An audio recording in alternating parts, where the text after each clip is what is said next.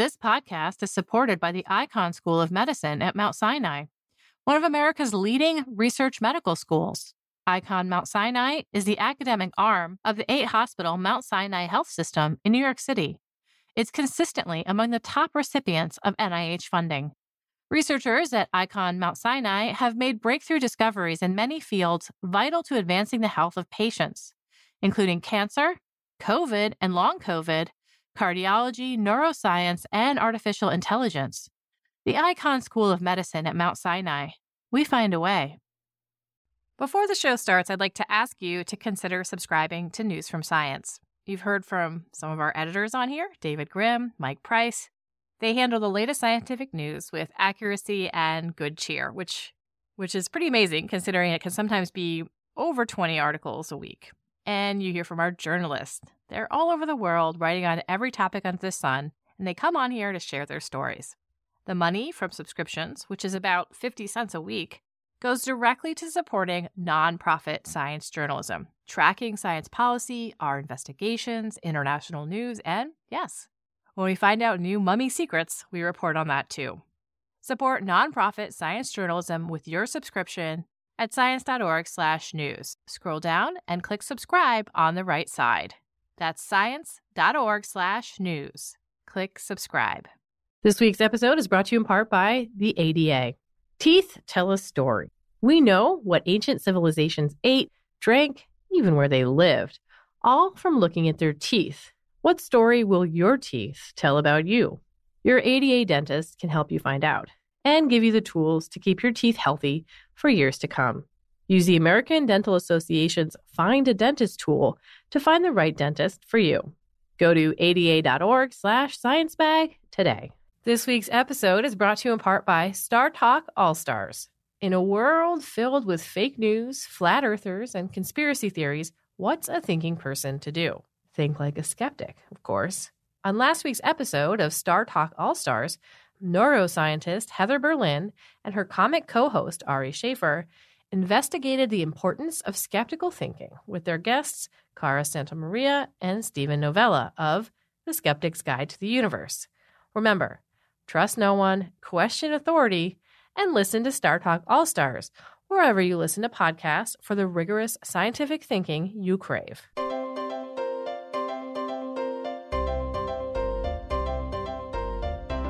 Welcome to the Science Podcast for November 23rd, 2018. I'm Sarah Crespi. On this week's show, Megan Cantwell talks with news writer Josh Sokol about a fossil excavation site that's helping crack the Cambrian explosion.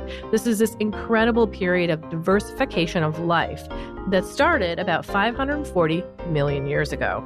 And I talked with James Hazel about his policy forum that proposes a universal DNA database for law enforcement. Would that be better than the public and private genetic databases in use today? I'm Megan Cantwell, and I'm here with science writer Joshua Sokol to talk about his story, Cracking the Cambrian, which delves into life over 500 million years into the past. Hey, Josh. Hey. You got to join paleontologists on this really cool expedition to a fossil excavation site in the Kootenay National Park in British Columbia, Canada. So what was it like watching this process of fossils being excavated? It's just incredibly scenic to be there. Campsite itself was extremely remote, a 4 or 5 hour hike if you were to get there on foot. You walk from there to the quarry, which is a tiny area on a very steep cliff. And the whole process is they've identified the rock layers that they want to look at.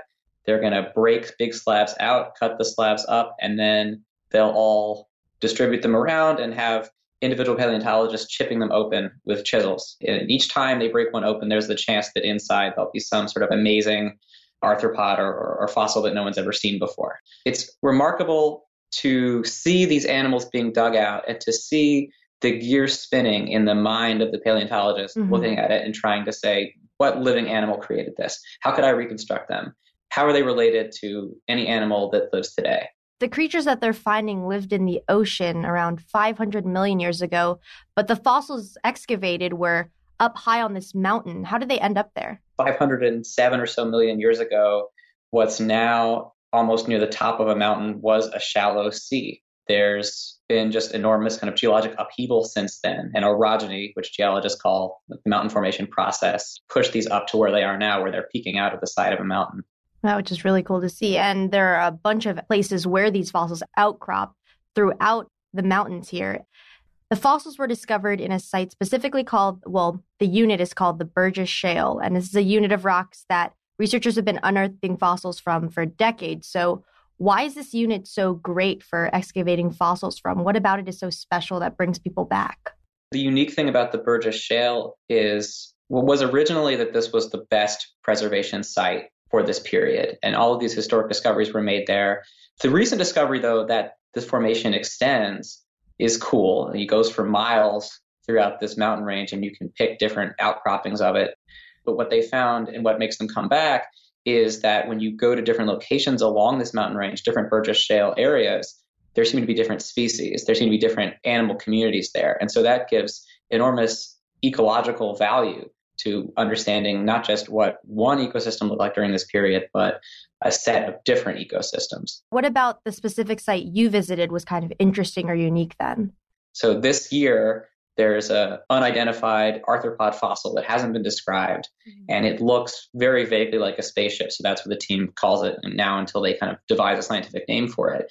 And it's just an animal that's not known from other Cambrian sites, even in the Burgess Shale. But this summer, they found it for the first time, and they didn't just find one, they found it all over the place. It's incredibly common. The paleontologist you quoted said it was the most extraordinary fossil, which means it should be pretty special, right? Yeah. So they were finding these sort of spaceships all the time, and they found this one exceptional example, which is huge and intact and looks slightly different from the others. And so the team, of course, calls this the mothership. The spaceships are the small ones, and the mothership is the big, perfect one. Why was there so much animal diversity during this time period? Is that something that they've gotten more answers to as they've explored this site? There's sort of a global picture which is forming around this site, the fact that it's a different location than the original Burgess Shale location, and then the fact that also paleontologists have found other locations that are really important for finding fossils from this period around the world. One school of thought, which is that this is a biological revolution where all these groups exist. And there's another one that says this is partly we're biased because this is a fossil issue, the fact that suddenly all of these things were fossilizable. So any explanation for the Cambrian explosion has to involve both these things. To what extent were the animals dispersing and spreading and diverging into different groups? And to what extent also was that preserved so well that it lasts over 500 million years later and we can study the individual species? How have the fossils specifically from the Burgess Shale changed our understanding of evolution and animal life? Are there certain lineages you can see from these fossils that trace back to animal life in this day? The major fossils in the Burgess Shale and the major fossils known from the Cambrian, the most common group, the most diverse group are the arthropods, which today we see insects and crustaceans. Crustaceans dominate the oceans, insects dominate the land. They're so diverse, but their diversity is only a fraction of the diversity, kind of disparity between different animals that existed in the Cambrian. So one thing the Burgess Shale shows is all of the different pan-arthropods, the things that we wouldn't even consider modern-day arthropods, but that were even weirder and stranger, that evolution kind of tried, and then ultimately those groups died out. Right. The other thing that's in the Burgess Shale that's really remarkable are early chordates, animals with a sort of a proto-spine. So our vertebrate ancestors are reflected in this valley. In a sense, when we look at this, we're looking at the origin of all of the most diverse and successful groups on Earth, including our own. Are these conditions also found in other places around the world? Are we seeing more sites that reflect this Cambrian explosion? So paleontologists believe that it's not an accident that there are so many amazing Cambrian fossils that preserve soft details. What do you mean by soft details that are preserved? These fossils have amazing things. They feature not just hard skeletons, but they have the eyes, the guts, they have nervous systems in some cases. There are certain exceptional fossils that seem to preserve brains and neurons from animals that lived over 500 million years ago. So it's really remarkable. And these are actually higher quality fossils than exist from almost any other time in the history of the Earth. It's kind of a weird paradox. They're some of the oldest animals, but they're some of the best preserved. One of the major theories is that there were sort of worldwide chemical conditions that made the Cambrian very conducive to producing good fossils. So imagine animals are dying, they're falling into a muddy seafloor. And there's not a lot of nutrients there for bacteria that would typically decompose them. So the bodies are left pretty intact. And the ocean chemistry is such that each layer of mud gets sealed and cemented off very quickly. So it's just sealed into rock quickly. The animals are preserved.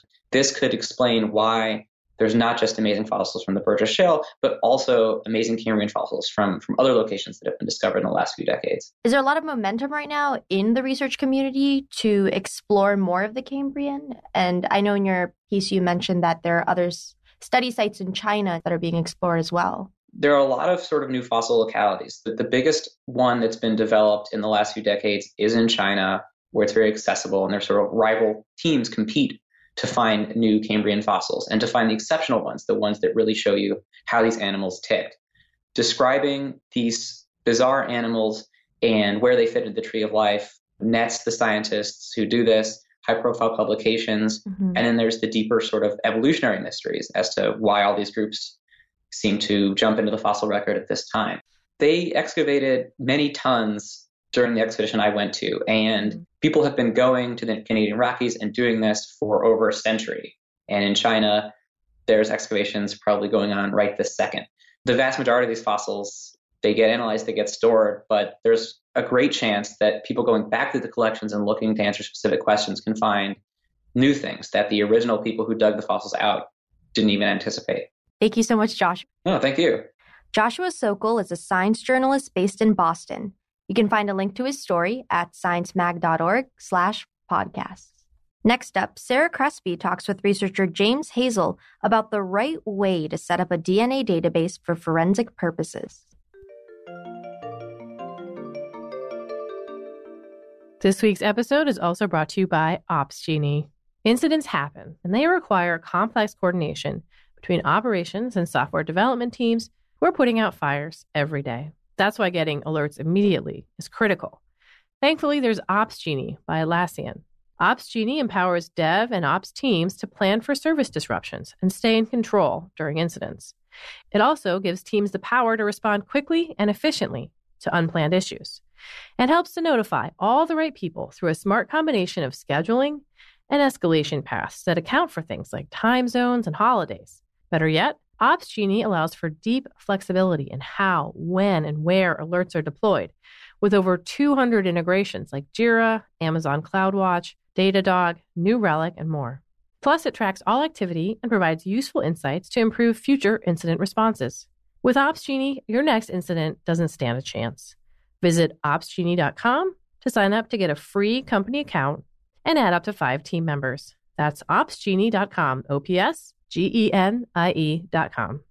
Never miss a critical alert again with OpsGenie.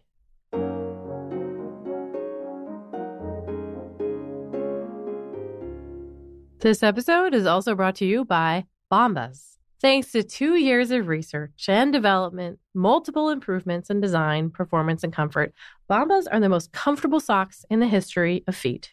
With an arch support system that provides extra support where you need it most and a cushioned footbed that's reinforced for comfort without added bulkiness, Bombas feel like a hug around your foot. Not to mention, Bombas Stay Up technology ensures your socks stay in place without leaving a mark. And the super soft cotton material makes you never want to take them off. So whether you're a runner, walker, lounger, there's a pair of Bombas that'll add comfort to your life. Go to bombas.com/sciencemag and use the code ScienceMag to get 20% off your first order. That's Bombas, BOMBAS.com/sciencemag, code ScienceMag, and you'll get 20% off your first order.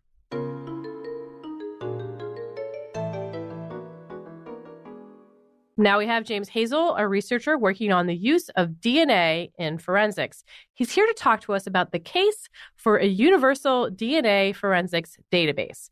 I'm Sarah Crespi.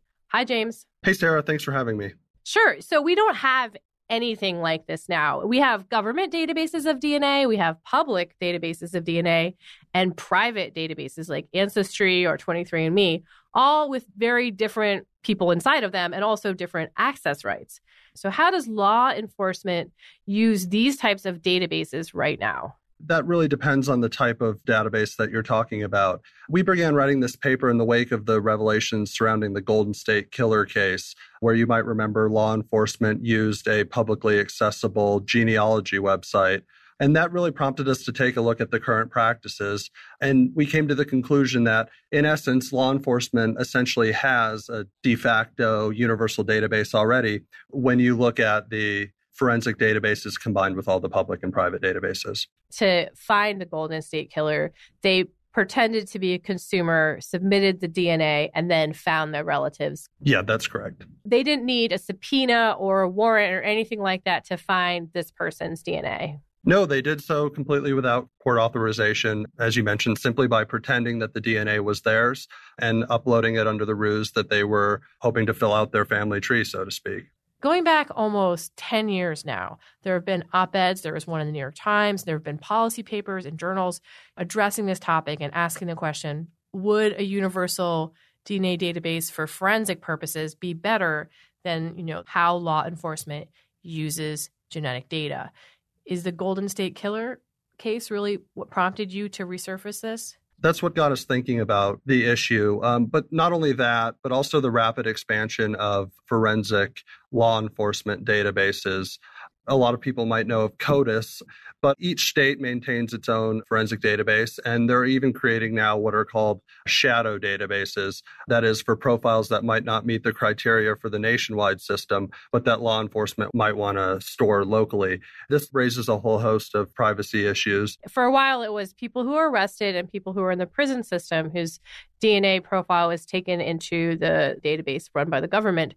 But now it's swabbing people they pull over in a traffic stop and then putting that into their local database. Yeah, we've seen anecdotal reports of someone might be stopped by police and then asked to voluntarily consent to provide a sample. And although it is in theory voluntary, you can imagine there might be some coercion associated with that.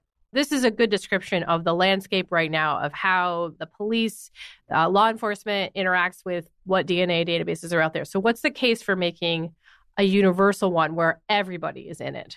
So in this article, we argue that if correctly implemented, a universal system would not only be a much more effective law enforcement tool and reduce the need to conduct these long-range familial searches, but it also would be less discriminatory and more protective of privacy than the current system. And there's a number of reasons for that. Yeah, what do you mean by discriminatory? Currently, if you look at the forensic databases, they're predominantly lower income minority individuals that are in these databases. That's likely why police had to resort to a resource like GED Match in the Golden State Killer case, where you see that in terms of direct-to-consumer genetic testing databases that use that type of direct-to-consumer data, those individuals are predominantly from higher income brackets and predominantly more white than your forensic databases. That'll make it less likely to only be searching a certain swath of the public and also give law enforcement access to parts of the public that aren't typically in these databases. Correct. One thing that really struck me about this was thinking about genetic profiles from Ancestry.com or 23andMe. It's anything they can find in your genetic profile they're looking for. Medical, who you're related to, all that stuff. But if it were this kind of forensic database, it's limited to like a certain set of loci on the genome. Correct. And that's critical to our argument. As you mentioned, when you're talking about data in the healthcare or research or direct-to-consumer space, you're talking about thousands or even hundreds of thousands of genetic variations, and they're often coupled with personal information like family medical histories. What we're talking about is collecting a very limited subset of genetic information, a dozen or so markers for law enforcement purposes. They're strictly for identification purposes. They're not to tell you what color eyes someone has. They're to tell you whether or not you have a certain number of repeats in an area of a chromosome. Correct. And that type of information generally reveals little to no sensitive health information. You mentioned research and medical records just now. So how are those used currently by law enforcement? Are they accessible? Well, under HIPAA, in most circumstances, a subpoena, as opposed to a warrant, is all that is generally required to access that information. In the research space, it's a little different. Recent law conveyed some extra protections to research participants. and purports to assure individuals that their data is immune from court orders of that type. However, those are automatically granted only to research funded by the National Institutes of Health and other HHS entities, and might leave some private research unprotected. Well, if there were a universal database, would you expect that some of these other avenues that the law enforcement has been using would be cut off? Yes. In our paper, we make the argument that with a universal system in place, since law enforcement needs would be met, Congress or lawmakers should simultaneously severely restrict the ability of law enforcement to seek data from these other sources. What other protections would you recommend if such a database were instituted? One of the central protections that we call for, and this is related to the limited genetic profiles, is destruction of the physical samples once they have been analyzed and the data uploaded into the universal database. So this would be the cheek swab or the actual spit in a cup that police might collect. And this is crucial because it eliminates a main privacy concern when you're talking about a universal system, and that is that the government might have access to an individual's entire genome if they had that sample, and you would be worried that retesting would occur and that the genetic profile would be expanded beyond what was originally intended. I think a lot of people will come back to the universal nature of this. In this country, in the US, there's very little universal anything. There isn't a universal database of fingerprints. There isn't a universal database of even driver's license photos, as far as I know. So how do you see it being taken up and discussed at the cultural level? Certainly, I think there's going to be quite a knee-jerk reaction. As you mentioned, we do not have many of those national systems, but we do have a national Social Security number system. We do collect fingerprints and other biometric data from individuals entering this country. I think it's premature to disregard the idea completely, especially when you look at the current context and the current system that we have.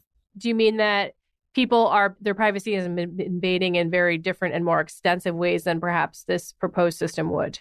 So really, it's a combination of the ability of law enforcement to get access to data in research, healthcare, or direct-to-consumer databases simply with a subpoena, combined with the current makeup of forensic databases, which tend to be skewed toward disadvantaged individuals. Well, I think that it'll probably be a very long process to get anything like this in place, but this really does expose some issues with what's going on right now with the subpoena-only level of protection. And that was really a central reason why we chose to write the paper. We felt it was putting the idea of a universal forensic database on the table would spur a long overdue debate about the deficiencies of the current system and, more broadly, our societal commitments to fairness and equal protection. How do you propose that samples be collected for a universal database? Well, the ethical objections to mandating that individuals who have done nothing wrong submit a DNA sample are certainly not trivial. There are a number of ways it could be accomplished, whether through a census-style effort or potentially even through forensic profiling of newborns, whereby you already mandate that they undergo some compulsory medical tests. We acknowledge that these raise some serious ethical issues that would certainly need to be debated during the implementation phase and ultimately resolved by lawmakers, which in this case would be Congress. It's also worth noting that concerns about coercion or invasions of privacy did not give legislatures, or for that matter, the Supreme Court, pause when authorizing the compelled collection of DNA from arrestees, even for, in many cases, relatively minor crimes. Thank you so much, James. James Hazel is a postdoctoral research fellow at the Center for Genetic Privacy and Identity in Community Settings. You can read his policy forum at sciencemag.org. And that concludes this edition of the Science Podcast. If you have any comments or suggestions for the show, write to us at sciencepodcast@aaas.org. You can subscribe to the show anywhere you get your podcasts, or you can listen on the Science website. That's sciencemag.org/podcast. To place an ad on the Science Podcast, contact midroll.com. The show was produced by Sarah Crespi and Megan Cantwell and edited by Podigy. Jeffrey Cook composed the music. On behalf of Science Magazine and its publisher, AAAS, thanks for joining us. This week's episode is brought to you in part by Science Careers. Looking for some career advice? Wondering how to get ahead or how to strike a better work-life balance? Visit our site to read how others are doing it. Use our individual development plan tool, access topic-specific article collections, or search for an exciting new job. Science Careers, produced by Science and AAAS, is a free website full of resources to help get the most out of your career. Visit sciencecareers.org today to get started. You listen to us to hear about new discoveries in science, but did you know we're a part of the American Association for the Advancement of Science? AAAS is a nonprofit publisher and a science society. When you join AAAS, you help support our mission to advance science for the benefit of all. Become a AAAS member at the silver level or above to receive a year's subscription to science and an exclusive gift. Join today by visiting AAAS.org/join. That's AAAS.org/join.